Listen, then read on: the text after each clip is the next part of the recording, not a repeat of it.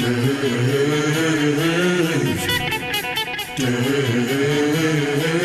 Elswick!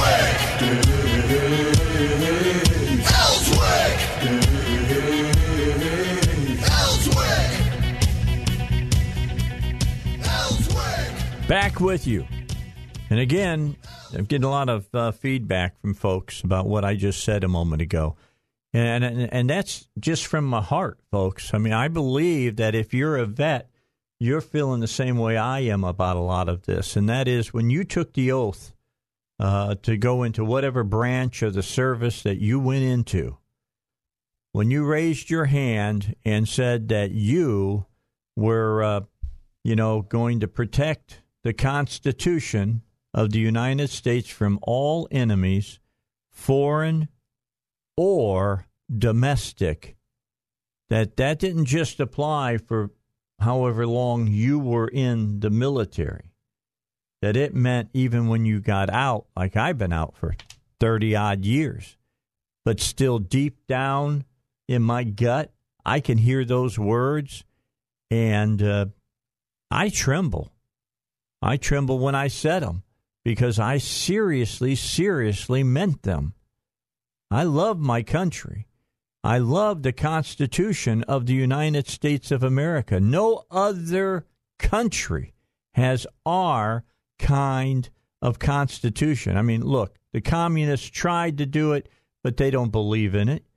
The problem is now we've got, politicians in our own country that are acting like the communists during the Bolshevik Revolution or something. It's crazy. And you and I, who said we'd stand to protect it during that time, have to be willing to say again, I'll stand right now. Go to Oath Keepers. I think oathkeepers.com probably, and you can sign up with them. Should become I'm an Oath Keeper. I hope that you're an Oath Keeper as well. I understand Jan's on the line with us. Let's go talk to Jan Morgan. She is in Virginia. Hi, Jan. Hey, Dave. How are you doing? I'm doing fantastic. Hey, I saw your picture of the sheriffs. We played audio from one of the sheriffs there saying they would not, absolutely not, enforce any laws that were unconstitutional dealing with the Second Amendment. That's right. Yes, he that was his message to the governor of the state and the legislature. He's just like, not in my county. And he said, none of my law enforcement officers are going to enforce unconstitutional laws. Good. So I was like, wow, we need a bunch of you in Arkansas too. Yeah, some guy said, hey, I'm still a sheriff or something, and said, I don't know of any sheriffs that are against the Second Amendment. And I said, man, you haven't been paying attention then. No, it hasn't. Yeah, our biggest issue in Arkansas on gun rights legislation has been the Sheriff's Association and law enforcement, chiefs of police. And it has. Arkansas State Police commander, another person who's been against it all the time. So tell me, kind of paint us a picture, Jan. What it's been like there? Is it hard to get food? I knew you'd be thinking about the food part. No, it really hasn't. Dave, this reminded me a lot of the Restoring Honor rally. Do you remember that? Yes. Yes, years ago. Okay. It was like that. The crowd, it was so packed in downtown Richmond today that you couldn't, when you were walking, you're shoulder to shoulder with someone. There's no such thing as any space around you. That's how tightly packed the crowd was. Fantastic. But everybody was so polite, so nice. You've heard an armed society is a polite society. Well, by gosh, it was so polite today.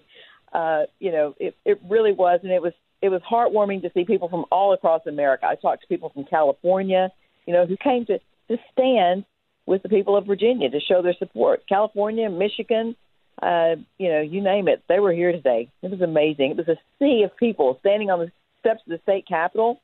It was the most unusual visual.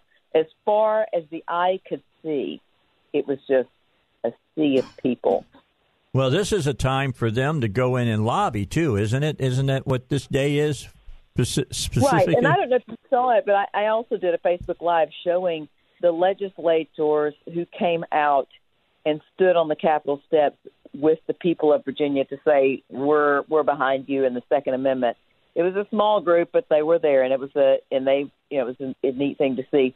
But yes, it was Lobby Day, but the Democrats didn't come today. They didn't want to see or hear from the people, so they didn't come. They didn't show. Well, they stayed home, huh? They stayed home quaking in their boots is what they did. Probably so. So tomorrow it's just going to be maybe even bigger than today, and you're going to be speaking, correct? No, today was the big day. Oh, was it? And okay. I was speaking. It was today. No, the rally is over. That's why we called it Lobby Day. But okay. It was neat to be side by side, Dave, with some of the biggest Second Amendment warriors in American history. People like Dick Heller. I mean, I was right there next to. He spoke. Eric Pratt of Gun Owners of America. Yeah. You know, the remember the guy who actually saved the lives of people of Texans with his AR-15. Yes. Remember shooting it. He was one of the speakers today. He was so much fun, and somebody had made a big picture of him holding an AR-15 barefoot because that's literally the way he was when he ran out. You know, with that AR, no shoes on, and so anyway, he was there to talk about the AR-15 itself and how it's, you know. So did everybody get excited that Jan Morgan was there? You know what I did, Dave? Okay, so the way they had us speaking on the steps of the Capitol, it was on the side of this big hill, all right? Well, the press got up in front of the speaker's podium, and no one in the crowd could see the speakers. You could not see any speakers. All you saw were the backs of press people's heads. Okay. And I'm watching a speaker get up there to speak, and nobody in the crowd could see them. They could hear them, but they couldn't see them. And I'm looking at this big wall right there in front of the podium, and I thought, I'm going to jump up on that wall and give my speech, and the police are probably going to yank me down and, you know, whatever. So I didn't ask permission. And when it came time for me to speak, I jumped on top of that wall, and I looked at the crowd, and I said, I'm sorry, but I didn't come here to talk to the press. I came to talk to the people. And everybody was like, whoa. Fantastic. So, good job. It was. I just kept thinking any minute somebody was going to yank me down, one of the police or somebody else. But I was the only speaker that crowd saw today. Did you get somebody to record your speech so I can play it on my show? Yes. In fact, I had handed my cell phone to a guy down below because I said, look, I need you to video this, and I have a feeling they're going to yank me off the wall, but I want you to video it anyway. So he did. But in fact, I'll be putting it up on my Facebook page a little later. Okay. I haven't even I'm going to actually put it up there. I just haven't had a chance to go through all the pictures and videos and stuff today because I'm exhausted. It's been a long trip, long day. Yes. Of course it is. So how's Pratt doing? Is he doing good? He's doing wonderful. He and I are also speakers in February in Alabama at the Bama Carry organization. He and I were discussing how, you know, he's with Gun Owners of America, and I knew his dad. Today's the first time I've actually met Eric Pratt in person, but Larry Pratt was the face of Gun Owners of America. He was. And so when I met Eric today, of course, he's an impressive man, but he's so much more refined and carefully spoken. And I told him, I said, you know, your dad, you two are very different. He said, yeah, my dad was a bomb thrower. Yeah, he was great. He was. He said he would throw stuff out there, and I said, yeah, he was. But, okay, here's my big take on everything, though, today, Dave. Okay. I was talking to some people from Virginia. I interviewed some people last night, as a matter of fact. And one of the things I got from him was this. He said, you know, Jan, as bad as this is, as horrible as it's been for us here in Virginia this past couple of months, and as bad as it is right now, and even in spite of what we're about to have to go through on losing our rights, he said, this has been good for Virginia. And I said, how do you figure that? And he said, it has woken up the people. It has awakened a sleeping giant. He said, people got caught with their pants down. He said, that will never happen again. Now, here's what I think. Tell me if you think I'm wrong. This could be a start of a movement just as Santilli was for CNBC for the Tea Party. I agree completely. In fact, one of the things I discussed with Eric Pratt was that very, very issue. I said, I think that this is going to sweep across America. And he said, it already is. Just like we talked about the 2A sanctuary cities and counties that have overcome Virginia. I think 96 out of their 100-something counties are now gun sanctuary counties. We're already seeing that happen across America and other places. It's like, don't Virginia my Arkansas. Yeah. That needs to be a bumper sticker. So and there are some counties in Arkansas right now that are working on their own legislation, yes, they their are. own county ordinances to become Second Amendment sanctuaries. So, I love that. That's good, whatever it takes. But it was also exciting to see that many people, and I haven't seen the numbers yet, the estimates. I don't know if you have. No. Of how many people were actually there today. But it was a very disappointing day for the news media that was looking for all hell to break loose and for people to start shooting each other, and for all these people carrying their AR-15s and their guns to have accidents and negligent discharges. None of that happened. You didn't see any Antifa? It blew a hole. Yeah, no, I didn't see any. I mean, they were like, who? Antifa who? Yeah.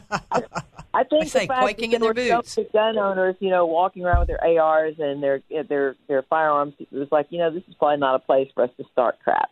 Yeah, I would agree with that.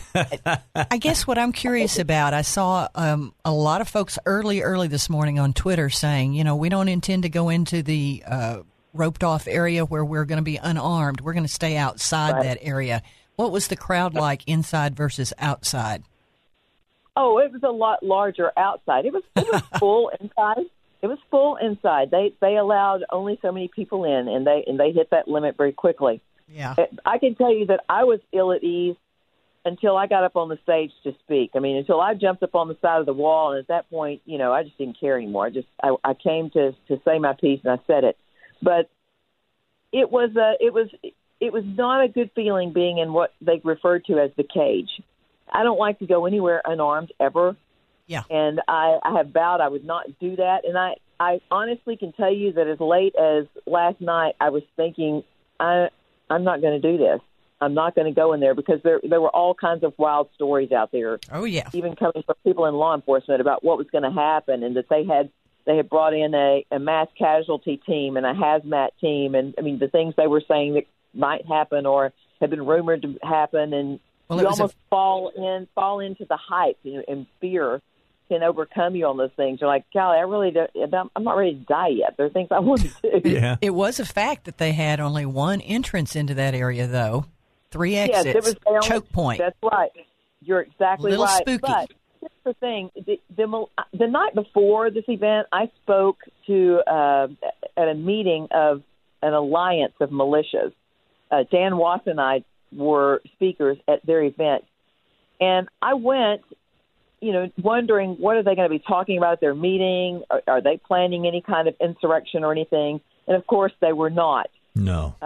They were simply there to stand for the Second Amendment, but they were also there. One particular militia had decided they were going to protect me. Their job was to make sure that I got into the event safely, because you couldn't park anywhere near it. I mean, you had to park. They actually blocked off streets. I've never seen a situation like that before, other than the Republican National Convention and the inauguration. Where there were so many people in one place that blocked off streets all around the Capitol, so you couldn't park anywhere near it. You had to walk, or you could park out at certain places, and they would shuttle you in. Right. So, but they had a group of guys that were ready to extract me at any time, and they also told all of us, the speakers, the police did, they said, look, if you're speaking and we tap you on the shoulder, don't ask questions. That means we need to get you out of here now. Just turn, put down the microphone, and come with us immediately. There won't be any time for explanations. I mean, how would you like to be told that at the last second before you go on? You commented that it was like the Restoring America rally, and I believe it was Glenn Beck who said that was the day that they came to him and said, you need to wear this bulletproof vest. And he said, man, DC, when you put that on and you realize what you're doing, it's a very sobering position to be in. I was there broadcasting that day. Right. I brought a bulletproof vest. I was there as well. I was there for Glenn Beck's rally. And I can tell you that the feeling that I had that day was like the feeling I had today. It was just this swelling of your heart of patriotism and love for this country and for the rights that we're born with here, just in getting a chance to participate in something of that magnitude and seeing that many people that care enough to drive or to fly and to be out there today when it was, 17 degrees when I got up this morning. Woo. Yes. All these people turn out, and, some people spent a lot of money to get here out of their own pockets. It was a sacrifice, and it was a showing. And I think that the governor of Virginia and the legislature today, they're not going to change anything as a result of what these people did today. But I think that the people of Virginia and the people of America sent a very strong message that they're not going to let this go and that they will be back. And you better enjoy your time in office because it's going to be short-lived. I got you. Jan, thanks so much for calling in. Stay safe. Be careful getting back, okay? Yes, sir.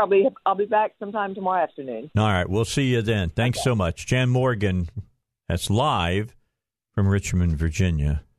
And we try to do that. We got another American calling us. Matt Hurt's going to call us coming up at 3:35. We'll get his feelings about what happened today. But I'm telling you, this reminds me of Santilli when he was on the floor of the stock exchange on CNBC and just went off on taxes and stuff. And the Tea Party was born. Now, I'm not saying that we need to start any new organizations. The organizations are out there now supporting the Second Amendment. I think what you need to do is find them, like the 746 people here in Arkansas and whatever, and be part of this, and then show up at the Capitol when the legislature gets back together again and saying, we want stand your ground. We want you to get off of this open carry stuff. If you're a law enforcement, leave us alone and believe what the Constitution of the United States says.